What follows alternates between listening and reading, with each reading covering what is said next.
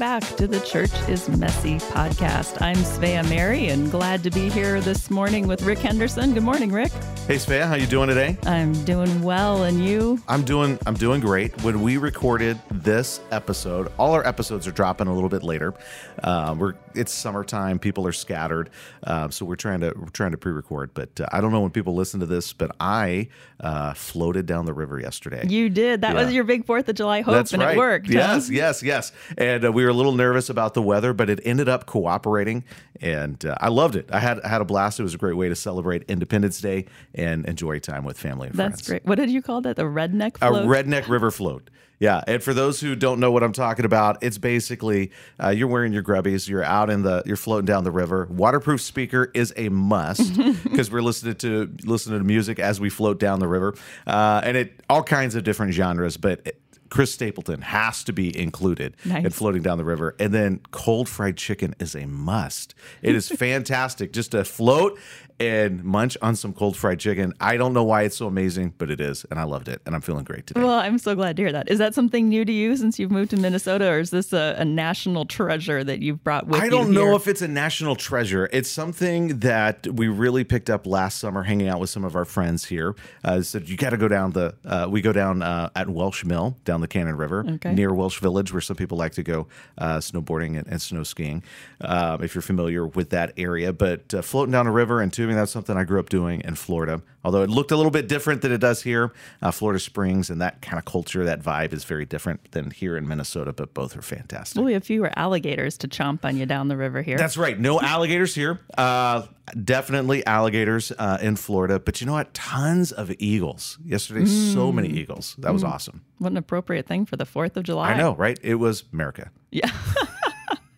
So go there with me a little bit, because your message this last weekend, kind of in preparation for the 4th of July, was definitely it may have pushed a few buttons for some people on the way that they view Christianity and love for God and country in a blended way, and you were encouraging us to hold both of those things as individual values, but not necessarily to blend them. That's right, and I think you summarized it perfectly. And it would be mishearing the message to say minimize love for country. No, don't minimize your love for country. Love your country. I love this country. If either one or both of my kids who are home right now decided that they wanted to go in the military, I'd be so proud of them. If they wanted to go into government, I would be so proud of them. If they wanted to serve on the school board, if they wanted to aim for the White House, I'd be proud. If they aim for anything in between, I'd be proud. I love this country. We should serve what is in the best interest of our country. I think it is God honoring to honor the country that you're in. We should be grateful. There's so much in the New Testament that was unfortunately downplayed during the COVID chaos about honoring kings, honoring government leaders, praying for them, realizing that they serve a fantastic God-ordained purpose. Unfortunately, that got downplayed a little bit, and I hope it's not downplayed in the way that people heard that message. We're not saying love your country less. What we're saying is, as you love God and love your country, don't blend those two things into one thing. We talked a little bit about the fact this is not a Christian nation, but it is a nation that is great for Christians. It's great for followers of Jesus. It's great to be able to share that with others who aren't yet followers of Jesus. There are so many fantastic things from the Christian faith that influence founders of our country, influence all kinds of people who were involved in that. We continue to reap the benefits of that today. It wasn't exclusively the Christian faith that founded our nation. There's all kinds of stuff from brilliant thinkers from Europe who influenced us. People from I'm thinking about philosophers from Greece. I'm thinking about others closer to our own history, guys like John Locke. Anyway, I don't want to digress into that. But anyway, we're not a nation that's founded on allegiance to Jesus. But those who have an allegiance to Jesus recognize some of the treasures of the Christian faith that were woven into the things that influenced our founding. And we should celebrate that and be grateful for that. Absolutely. Now, you said a lot of things that were quite thought-provoking in the message, and maybe some people were pushed a little bit to consider how they view their love for God and their love for country. But it's quite possible that you may have poked some gentle sides with the usage of a very beloved verse. Jeremiah 29:11 is a verse that is precious to many people. And it should be. It should be. Let me just say that. It's a beautiful verse, and it should be cherished.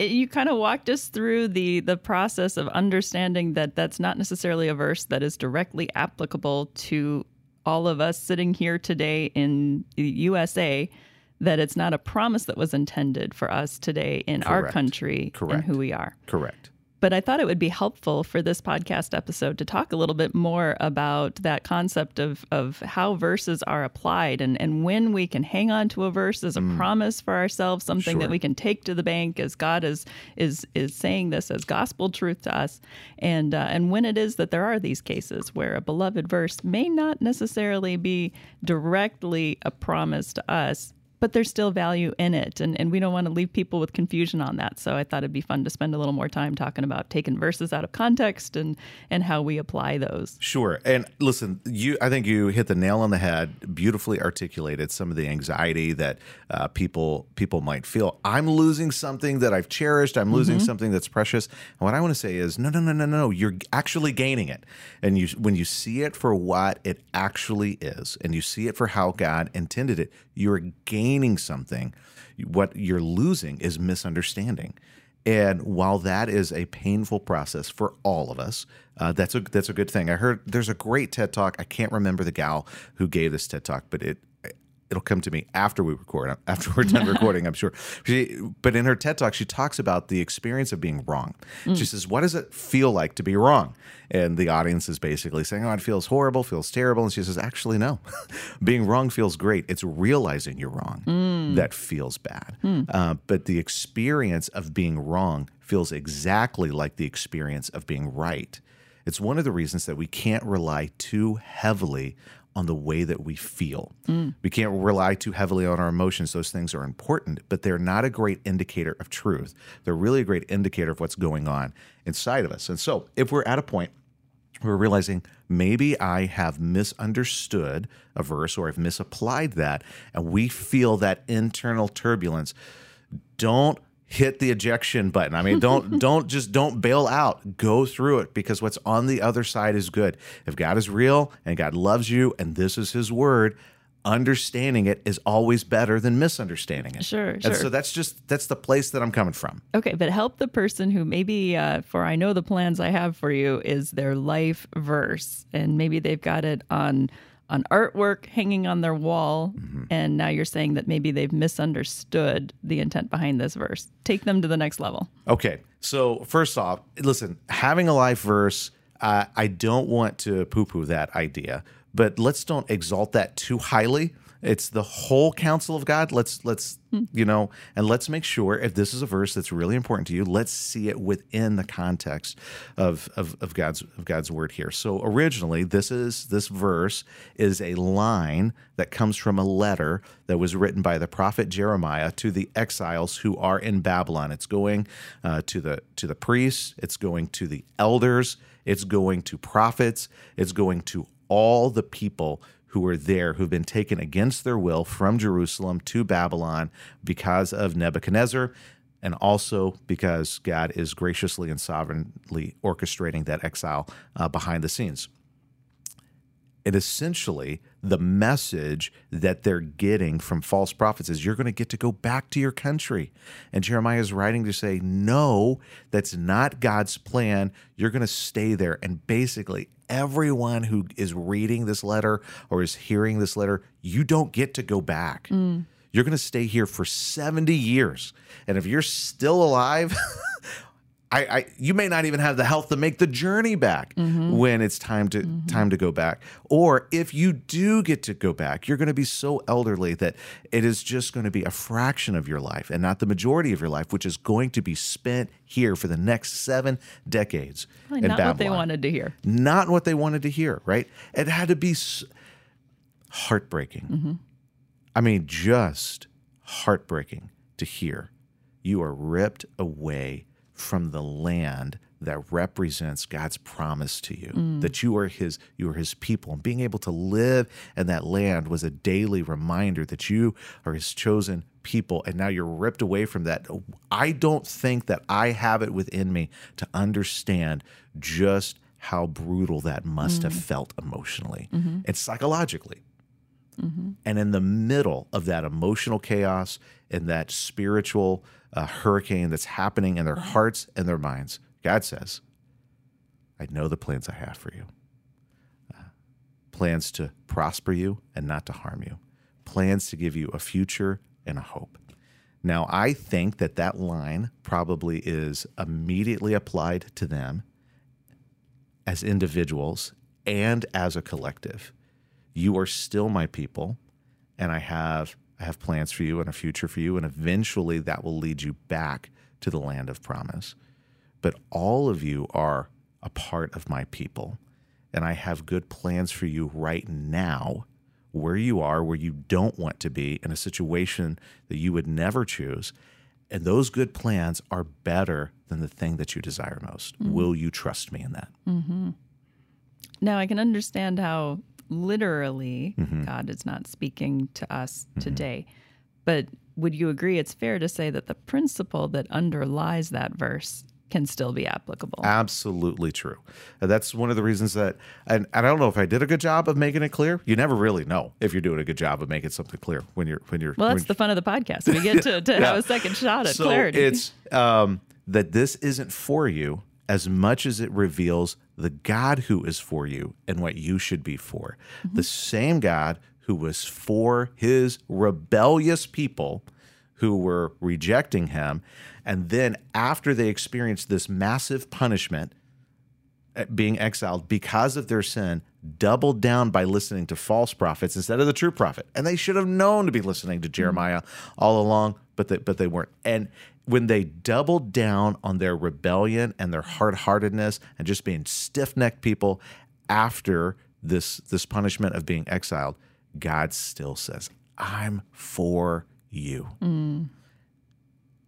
God is he's the same yesterday, today, and forever. He is the same way towards his people now.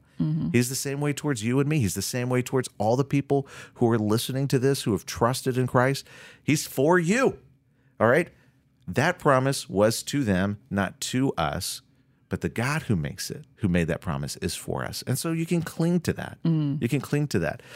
The problem, however, we got to make sure that we shine a spotlight on this problem, is when you just take that out of context, you miss the depth and the richness of that promise. Well, keep talking about that, because that's maybe where the beauty of actually realizing that you've missed something all along, that there's a whole extra dimension to this. What about the person who's in the middle of suffering, or they're in the middle of heartache? Life just isn't going the way that they're going to go. Listen, it is an American idea, or it is a Western idea, or it's a prosperity gospel idea that we're always going to thrive and things are going to go up and to the right.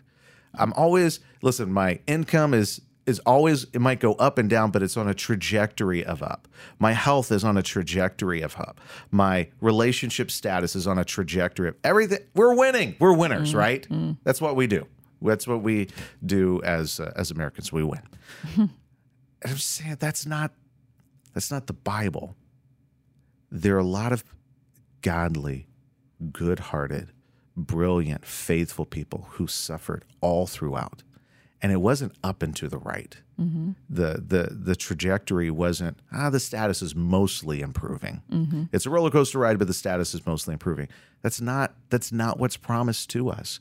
And if you're listening to this and you feel like, well, I'm in a spot where I have no guarantee that things are going to get better, and I'm in a tough spot, that there is wisdom in recognizing that there are pains in life, but God is with me and for me in the middle of that, and he might be doing something good that's difficult for me to see now. We go back 1 or 2 episodes ago, we talked about the promise of Romans 8:28. I think that's the new covenant, Jeremiah 29:11, that all things work together for good. We know that all things work together for good for those who love God and are called according to his purposes for them. Even if we can't see it now, even if we never see it, we know that God is up to something good. Oh, that's very helpful. Can we have some fun with some other verses too? Let's Jeremiah 29:11, as you said, is such a favorite verse. It is a favorite verse. And let me just say, if you have it on your coffee mug, don't throw away your coffee mug, right? If it's on needlepoint and something in your house, don't throw it away. Don't get rid of it. Don't stop cherishing it. Don't stop quoting it. Understand it in its original context and apply it to your context in a way that honors the original context. And that's not that much of a stretch for the way that most people would interpret this verse, that the what they're clinging to is the God that is sovereign over all and that has a future in sight and that there's good in that. So even if it's not necessarily the same context that we're experiencing that hope in today as the original readers of that verse, the principle still stands. But let's have Absolutely a little fun true. with Yes, some verses yes. where maybe the way that we commonly interpret some beloved verses is not necessarily the way that they were originally intended to be applied. Okay. Let me give you one. Philippians 4:13, I can do all things through Christ who strengthens me. A favorite verse of basically every football coach who I ever had is we're running wind sprints after a 3-hour practice in the Florida heat and humidity. And we feel like we can't take another step. We can't breathe. And he would quote Philippians 4:13. Yes, coach, I believe that verse. Not what it's talking about. It's not just like if I quote that, then I'm going to supernaturally lock into some Jesus ability to run this wind sprint. It's not what it's about. You mean it's not scripture steroids? No, right there? no, it's not. That would be fantastic. That's a great term. Did you make that up? I did, just on the spot, right my there. goodness, that is scripture steroids. I like that. Well, it's one of those verses you do see, especially associated with athletics all of the time. With guys have that on their shirts as they're out doing sprints. Listen, I don't know what group is the worst for using verses out of context, but high school football teams have got to be up there. High school football teams taking verses out of context, man, it's the worst. Yeah. It's the worst. Yeah. So let me put this verse into context for you, and then Okay. you help us deal with this contradiction here. So Philippians 4, starting in verse 11. I am not saying this because I'm in need, for I have learned to be content whatever the circumstances. I know what it is to be in need, and I know what it is to have plenty. I have learned the secret of being content in any and every situation, whether well fed or hungry, whether living in plenty or in want. And it's in that it launches us into, I can do all this through him who gives me strength. Yeah, I love this. So can I tell you where my mind immediately goes? Please. And we're just going to talk about probably my own sin. And if anybody relates to this, I'm not talking about you. I'm talking about me. But, if you struggle with the same thing, then great. Let's get together, have a cup of coffee, commiserate. We immediately think of difficult situations and using that verse. I can get through this. True. Absolutely true.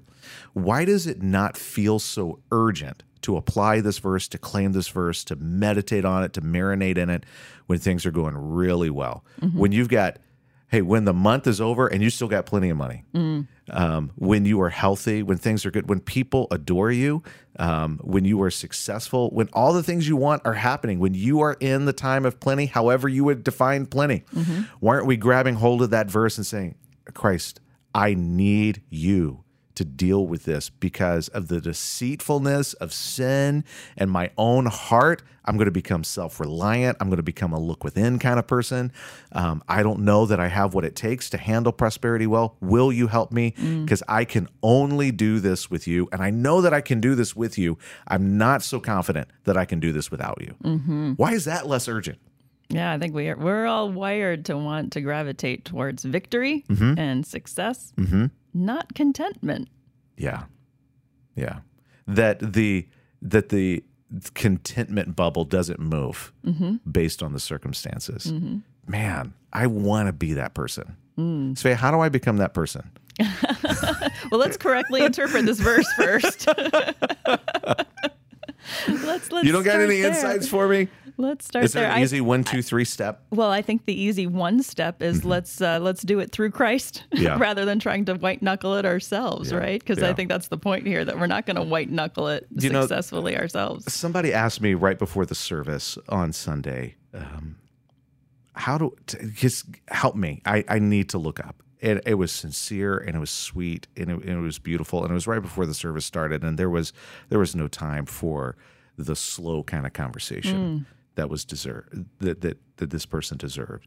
And what I've been thinking about throughout this series is one of the things that I just quickly said, and man, I hope it didn't come across as trite. This is what we're trying to capture and communicate each week, and that it's not a quick 1, 2, 3 step thing. I think if Paul were here, he would just say, "Well, you look to Jesus." I love it. I was listening to Tim Keller talk this morning, and he just said, "I'm sorry, it's just prayer." And I know that he wasn't being apologetic for the importance of prayer, but what he was trying to say is, I know that they're waiting to hear some secret, but there is no secret out there. Spend time in prayer.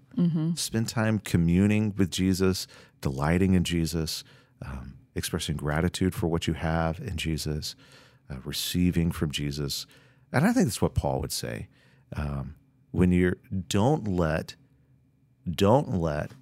the difficulty, the challenges, the want, or the plenty of your circumstances dictate how much you want to talk to Jesus.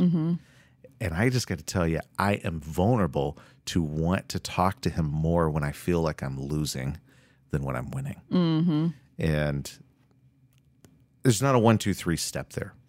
It seems to be more about contentment in Christ, regardless of what's going on around you, than content. It's not contentment related to the circumstances. It's contentment in any circumstances because it's anchored in your love and your savoring of Jesus. That's a far cry from the high school football team's T-shirts. Sure. Yes. And wind sprints and all of that. Yeah, absolutely. Let's do one more, because this is another verse where maybe the way that it's used is still what it was intended, but people hang on to this verse as a promise, and then there can be some fallout for this if they expect this to be a promise and it doesn't turn out the way that they intended for it to turn out. And that's Proverbs 22:6 that talks about train up a child in the way he should go, and when he is old, he will not depart from it. That seems to read like it's a pretty direct promise. It seems like it's reading to parents about the way that they're raising their children. And yet we all know parents who have been excellent parents who have raised their children in the faith, and this promise didn't turn out the way they expected it to. Yeah, this is a proverb, not a promise. And proverbs are statements, they're wise statements that are generally true. I don't think that we're supposed to interpret them as laws of the universe or things that are immutable. It's really important just to, sometimes people ask the question, and I've talked about this before in messages. I don't know if I've ever done a good job of talking about it. Do you understand the Bible literally? Well, I want to understand, yes and no. I understand the Bible literarily. It's important to understand what we're reading there is a proverb. We got to understand what are the rules and what are the implied expectations when you're reading that particular genre, because it's different from when you're reading poetry. It's different from when you're reading narrative. It's different from when you're reading an epistle or a parable. We have to understand how to appropriately handle all the different genres that are in both the Old and New Testaments. And people out there listening might be wondering, well, I didn't go to Svea. I didn't go to seminary like Svea did, or I didn't go to Bible college and seminary like Rick did. What am I supposed to do? I don't know. But just kidding. Number one, just read your Bible. But it's okay to pick up resources from people who are helpful. I'm going to try and get this right from memory. There's a little book that I love called Understanding the Bible, and I want to say that it's by Mel Lawrence. And I might be getting that that name wrong, but it just walks through all the different genres in the Bible and how to understand them. It's a short little book. You don't sit down and read it like a novel. Probably best to use it like a desk reference. I love that book, and I've used that with folks in the past, and they've loved it too. Pick up a great study Bible. Yeah, that's what I was going to say. Is a good place to is a good place to start. If your church offers classes on Bible study and how to study, should participate in that. Go to things like Community Bible Study that are hosted at our church. Go to Women's Bible Study. Go to, we've got a new slate of classes that are going to be kicking off here in the fall. And that'll be a great way to get in community and to begin to learn how to do this, because this is a learnable skill. Absolutely. You don't have to be in a position where someone is digging out the richness of God's word for you. You can grow to be able to do this for yourself. And we want to be the kind of church that empowers people to do that. Well, I'd encourage people, even today, even without any extra resources or a class or anything like that, when you're reading a verse, read it in the context of the entire chapter. Yes. Better yet, look and see what comes before that chapter, what comes after that chapter. Absolutely. You mentioned a good study Bible. Often study Bibles will start off the book of the Bible with all of the background information about who wrote the book and who they were writing it to and what were the circumstances that surrounded that. So simply with one good study Bible, you have a lot of the tools that you need to be able to do this kind of correct interpretation of verses. Absolutely. Svea, thanks for a great conversation. I've enjoyed this, and I hope it's been beneficial to folks who've been listening in. Yeah, it was fun. Thanks.